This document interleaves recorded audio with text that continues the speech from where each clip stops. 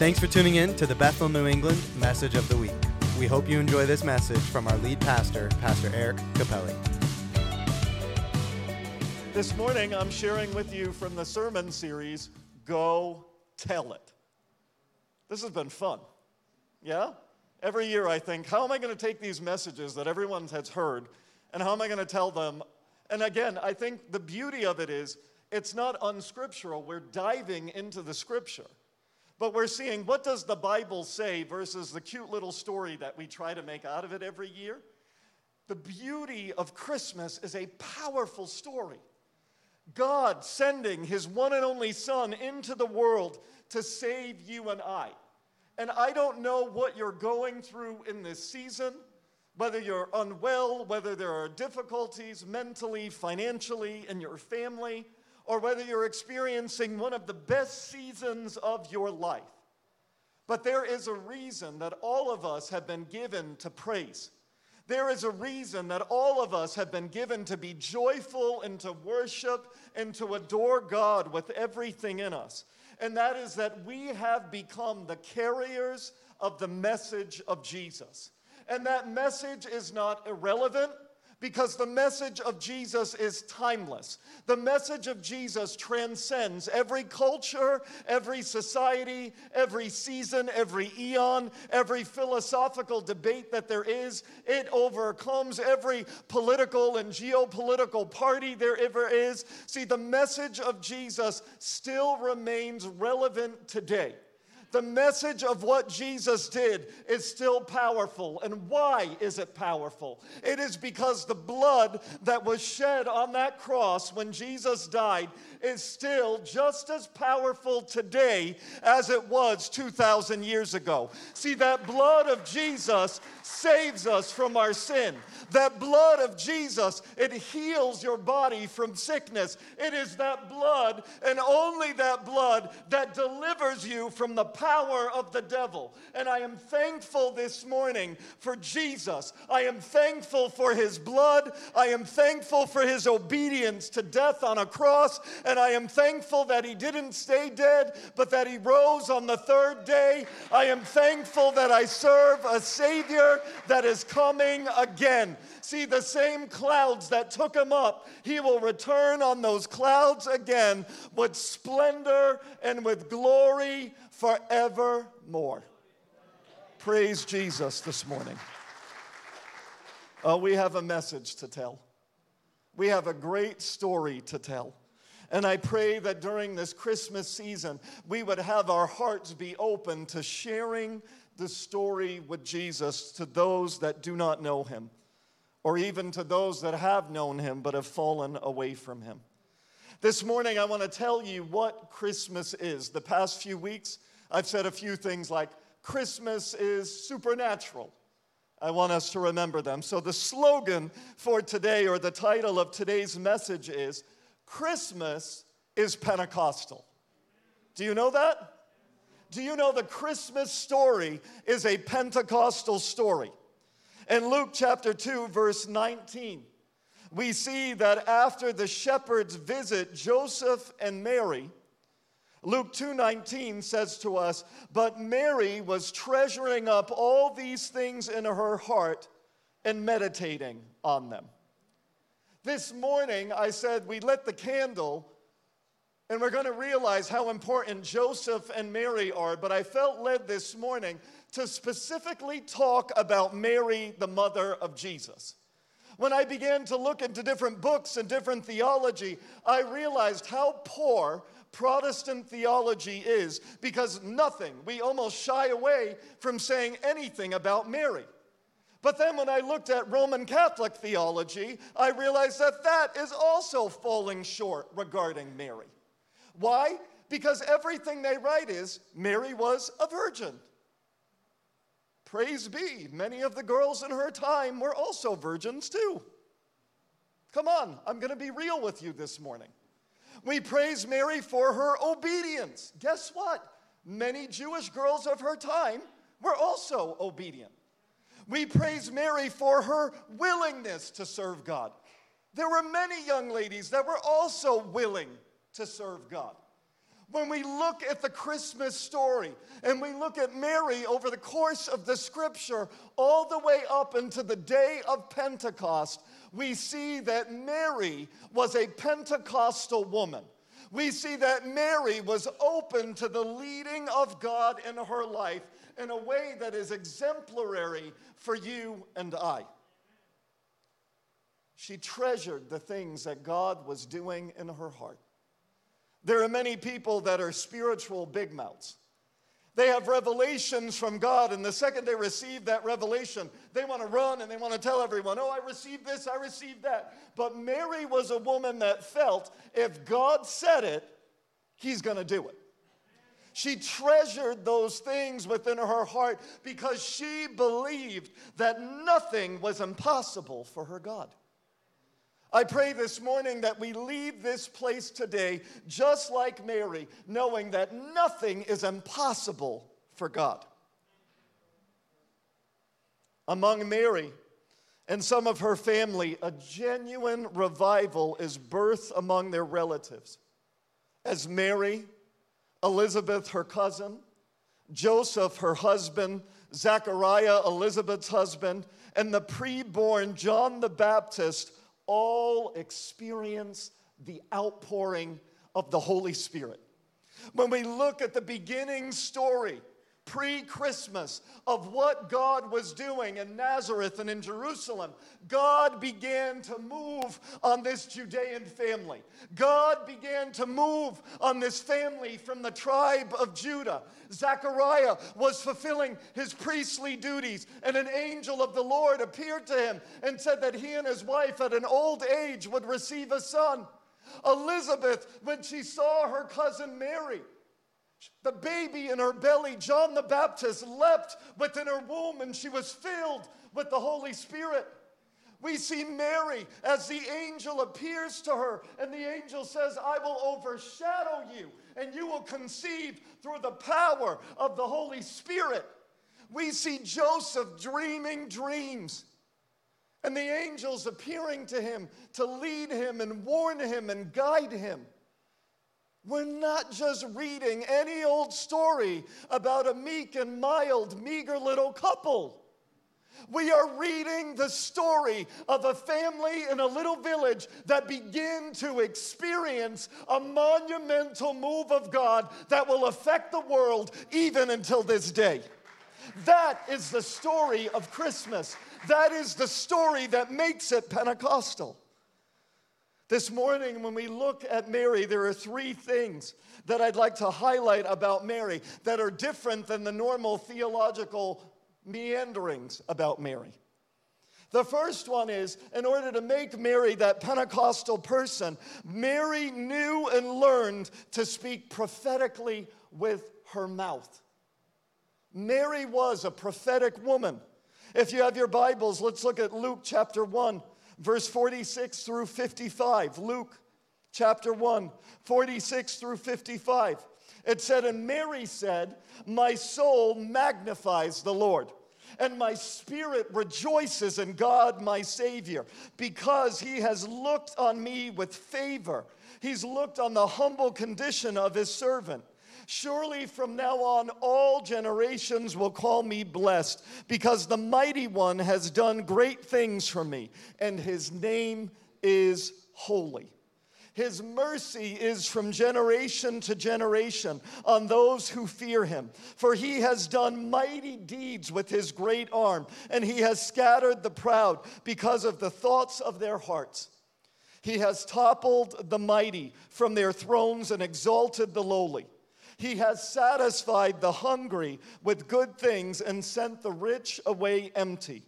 He has helped his servant Israel, remembering his mercy to Abraham and his descendants forever, just as he spoke to our ancestors.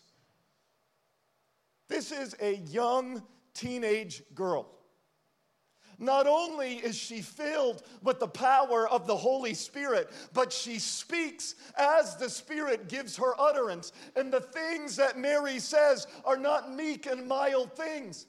She says that God has chosen her among women, and the child that's about to come forth from her, he will topple the kingdoms of this world. He will mess up the socioeconomic systems. He will cause the rich to go away hungry, and he'll make the poor person's belly be filled with goodness.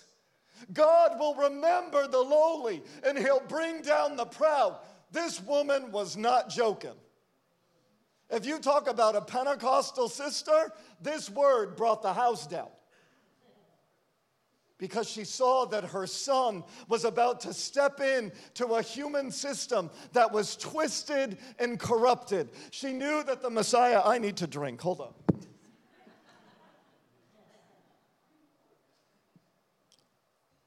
Thank you. Oh, I could drink from a fire hydrant right now. She says this child is about to topple the world systems. It is a reversal of every system they know. And her son is about to bring life and change, not only on his own merit, but because of the promises of God that were spoken throughout all the ages. She knew that God would be faithful to fulfill his plan. Mary was not a kook. Mary was not crazy. She was a young woman who rested on the promises of God and knew that God was going to be faithful to fulfill it. If he said it, he would do it, and he would bring it to pass. Mary was radically open to God's will and to the Holy Spirit's work through her son, Jesus. The Pentecostal mindset that I talk about is a mindset of letting go of things like fear, manipulation, and perfectionism. And it allows God to have his will and way in every single situation. Like Mary at the feet of Gabriel at the Annunciation, we echo the words, "Let it be done to your servant according to your word." I pray that we would all have that radical openness to the Spirit of God, a radical openness that would cause us to open our mouths and proclaim the faithfulness and the promises and the goodness of God, just like Mary did in her day and age. The second thing that we see from the life of Mary in the scripture is that she was a woman who knew how to push the envelope with her words. My kind of lady. Mary was not afraid to speak at the right moment. When we make her so meek and mild, we make her this timid little being. No, she was not. She was brave. She was bold. She knew the right moments when to open her mouth and to speak. She knew when to push the envelope, and she even knew when to push the envelope with her son Jesus. When you look in John chapter 2, verses 2 through 5, we see Jesus with his disciples at a wedding in a place called Cana. There's a couple getting married, and the wine that they had, well, it was getting a little bit less and less and less. You know, we have that kind of standard joke, I don't know, but when you go to a wedding, you go with the envelope open, and you don't write out the check until you're done eating. Is that an Italian thing? We want to see the venue. We want to eat the food. We want a piece of cake. Is it open bar, closed bar? Those are all the things that we're evaluating as the gift becomes more or less.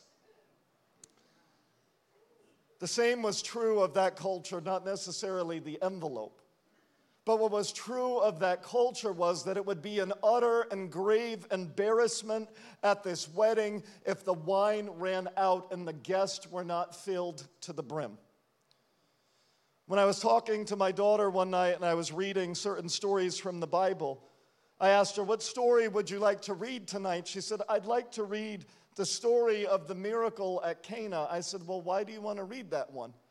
She said, "Well, all the other miracles Jesus did for people, they were about healing. He healed their body. He raised children from the dead." She said, "With this miracle, Jesus saves people from embarrassment." She said, "I like those kind of miracles." Come on. Don't you like those kind of miracles? But the propagator of this miracle, even though it flows from Jesus, comes from Mary being willing to push the envelope. And it says in John chapter 2, verses 2 through 5, on the third day that a wedding took place in Cana of Galilee, Jesus' mother was there, that's Mary. And Jesus and his disciples were invited to the wedding as well. Just so you know, Jesus and his disciples were not boring wedding guests. When the wine ran out, Jesus' mother told him, they don't have any wine.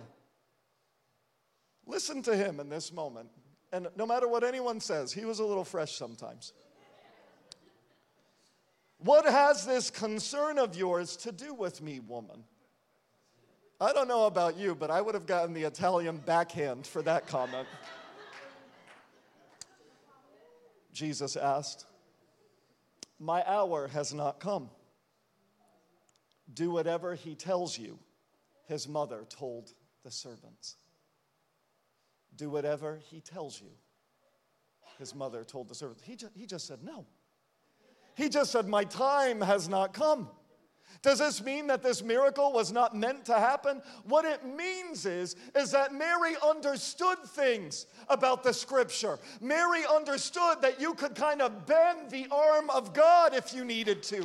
Mary understood that her prayers were powerful. Mary understood that when you ask, you receive. Mary knew the secret that when you knock and you knock and you knock, the door will be open to you. And she thought, hey, I believe in God and everything, but I was willing to give you birth. You better do this miracle for me. Come on, she's a mama just like any other mama. How dare you? Raised you, changed your diaper, moved to Egypt for you so they wouldn't kill you. And you're saying, woman, my time has not come. I'll give you your time has not come.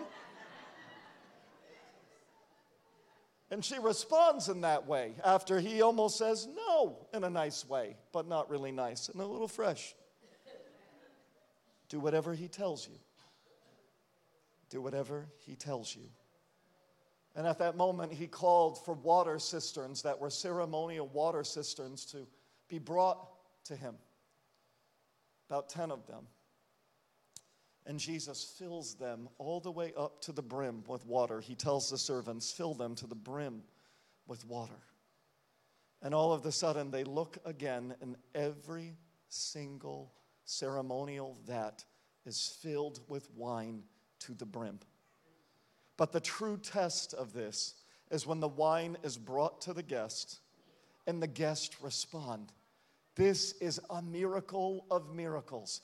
We've never been at a wedding that they saved the best for last. This is the best wine we've ever had. Now again, we are an Assemblies of God church. Assemblies of God do not like drinking. They do not agree with drinking. They try to say that the word oinos in Greek is wine mixed with water. I am married to a European woman. I did ministry in Europe for 15 years. The Europeans will tell you the best for last is not wine mixed with water. People from the Mediterranean will tell you the best for last is not the wine mixed with water. It is the best. And in that moment of provision, Mary knew that the envelope needed to be pushed. Mary knew that the people worked in partnership with God. Just like Moses knew he could intercede and get God to change his mind, Mary knew she could use her clout as his mother to get the wonder-working hand of her son to budge for this newly married couple. Like Mary, we find our faith needs to be assertive and bold, not because we are arrogant, but because we too know Jesus. Just like he was born of Mary, Jesus has also been born into our hearts, according to Galatians 4:19 and 20. As I was reflecting on this point of the sermon, it made me think on a funny moment in the Netherlands as a missionary. I oftentimes did care to the elderly of our church in Holland. It's kind of a must. As a pastor, you have to visit everyone constantly. It is one of the most exhausting things you could ever do. And as a church grows larger, you are still expected to visit everyone. It was intense. However, on one of those great visits, one of the older women in our church recounted a moment in her life that she was very scared and afraid, and she didn't want to go to school.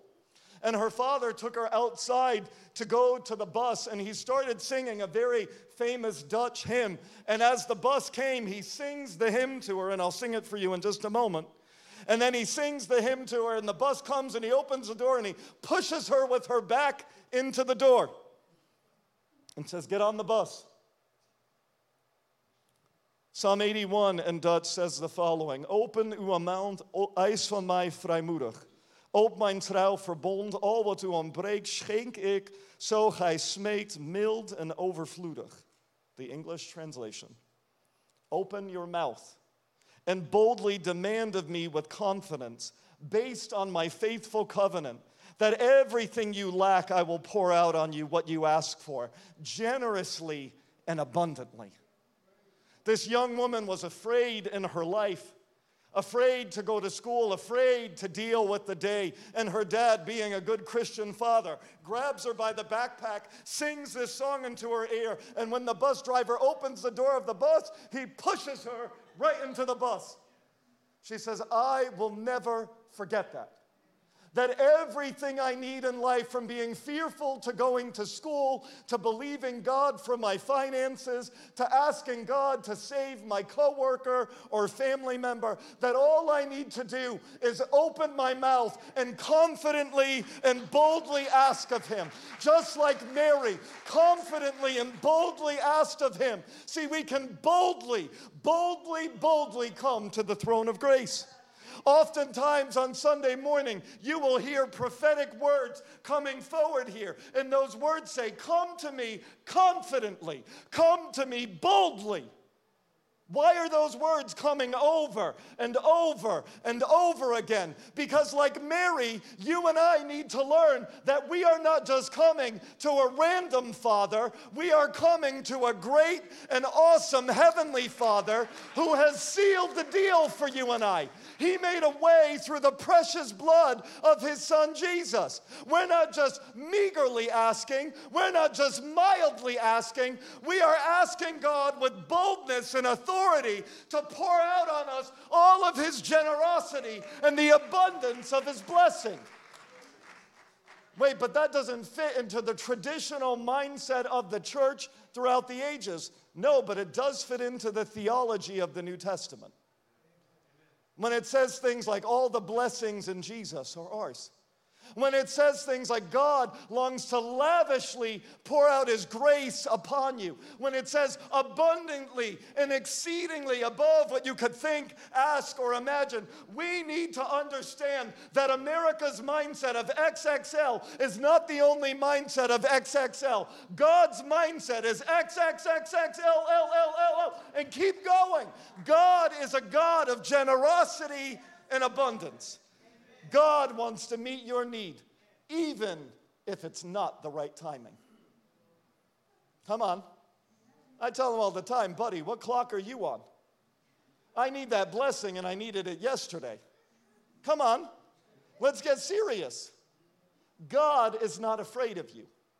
God wants to know that you know him. God wants to have it out with you sometimes. God wants to know that you are a little frustrated, you're a little irritated, and maybe you're a little bit emboldened. And even if he says no to you, twist his arm anyway.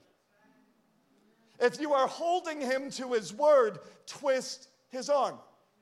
Come on. If you are giving in faith and you feel like it has not come through what you've asked for, twist his arm. Lord, your word says. Lord, your word says. He's not afraid of his word. And he's definitely not afraid of you. Just like Jesus was not afraid of Mary and not afraid of her boldness. And he filled those wine vats anyway. The last thing that we learned from Mary this morning is that she was waiting for the Holy Spirit with expectation. Do you know that Mary needed to be saved? When the prophet was speaking and the words were proclaimed to Mary, Simeon said to Mary when they dedicated Jesus in the temple, he said, "And a sword will pierce your heart too." Mary needed salvation. Mary needed to be saved.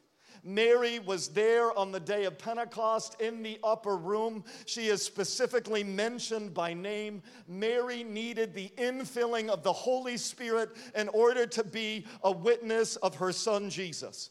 In Acts chapter 2, verse 14, we normally read, and then they were all gathered in the upper room and the Holy Spirit came. No, let's go a little bit before that. Acts 2:14. As Luke is writing his eyewitness account, he was able to interview the people that were actually there, and he says the following in Luke, Acts 2:14. He says, and they were all continually united in prayer along with the women, including Mary, the mother of Jesus, and his brothers. What? Oh, no, Peter was there. John was there, James was there. Yeah, we all like when the homies are there. His mama was there. Mama Mary was in that room.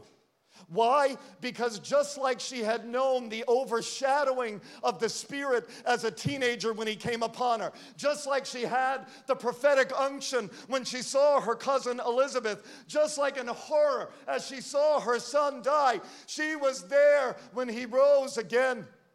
And that same Mary needed to be emboldened by the Holy Spirit in order to be a witness of her son. On that day of Pentecost, 120 people gathered for a period of 10 days in the upper room after the ascension of Jesus. They were there to wait for the promise of the Holy Spirit. Mary is specifically mentioned among those who are expectantly waiting to be filled. She said it in her famous prophetic words, the Magnificat. My soul magnifies the Lord. My spirit rejoices in God, my Savior. For he has filled the hungry with good things. Her heart was hungry for what God was about to do to save the Jewish people and to save the nations of the world. The very woman who was overshadowed by the Spirit to form a Jesus physically within her womb was also filled from heart to toe with the same Spirit again, so that the power of Jesus would make her a proclaimer of the message of salvation. Oh, Mary went and she told it on the mountain. Mary went and told it on the hills and everywhere. Not only did she say Jesus was born, but she said, I was his mama. I gave birth to him. Come on. Mary could testify of the godliness of her son. Mary could testify of the miracles of what God did. She was an eyewitness of every aspect of his life, death, burial, resurrection, ascension, and the infilling of the Holy Spirit. In Mary, we see more than just obedience and purity. We see a woman with prophetic character, a radical faith, and an eager expectation for God's miracle-working power in the world. The story of Christmas is more than just meek and mild.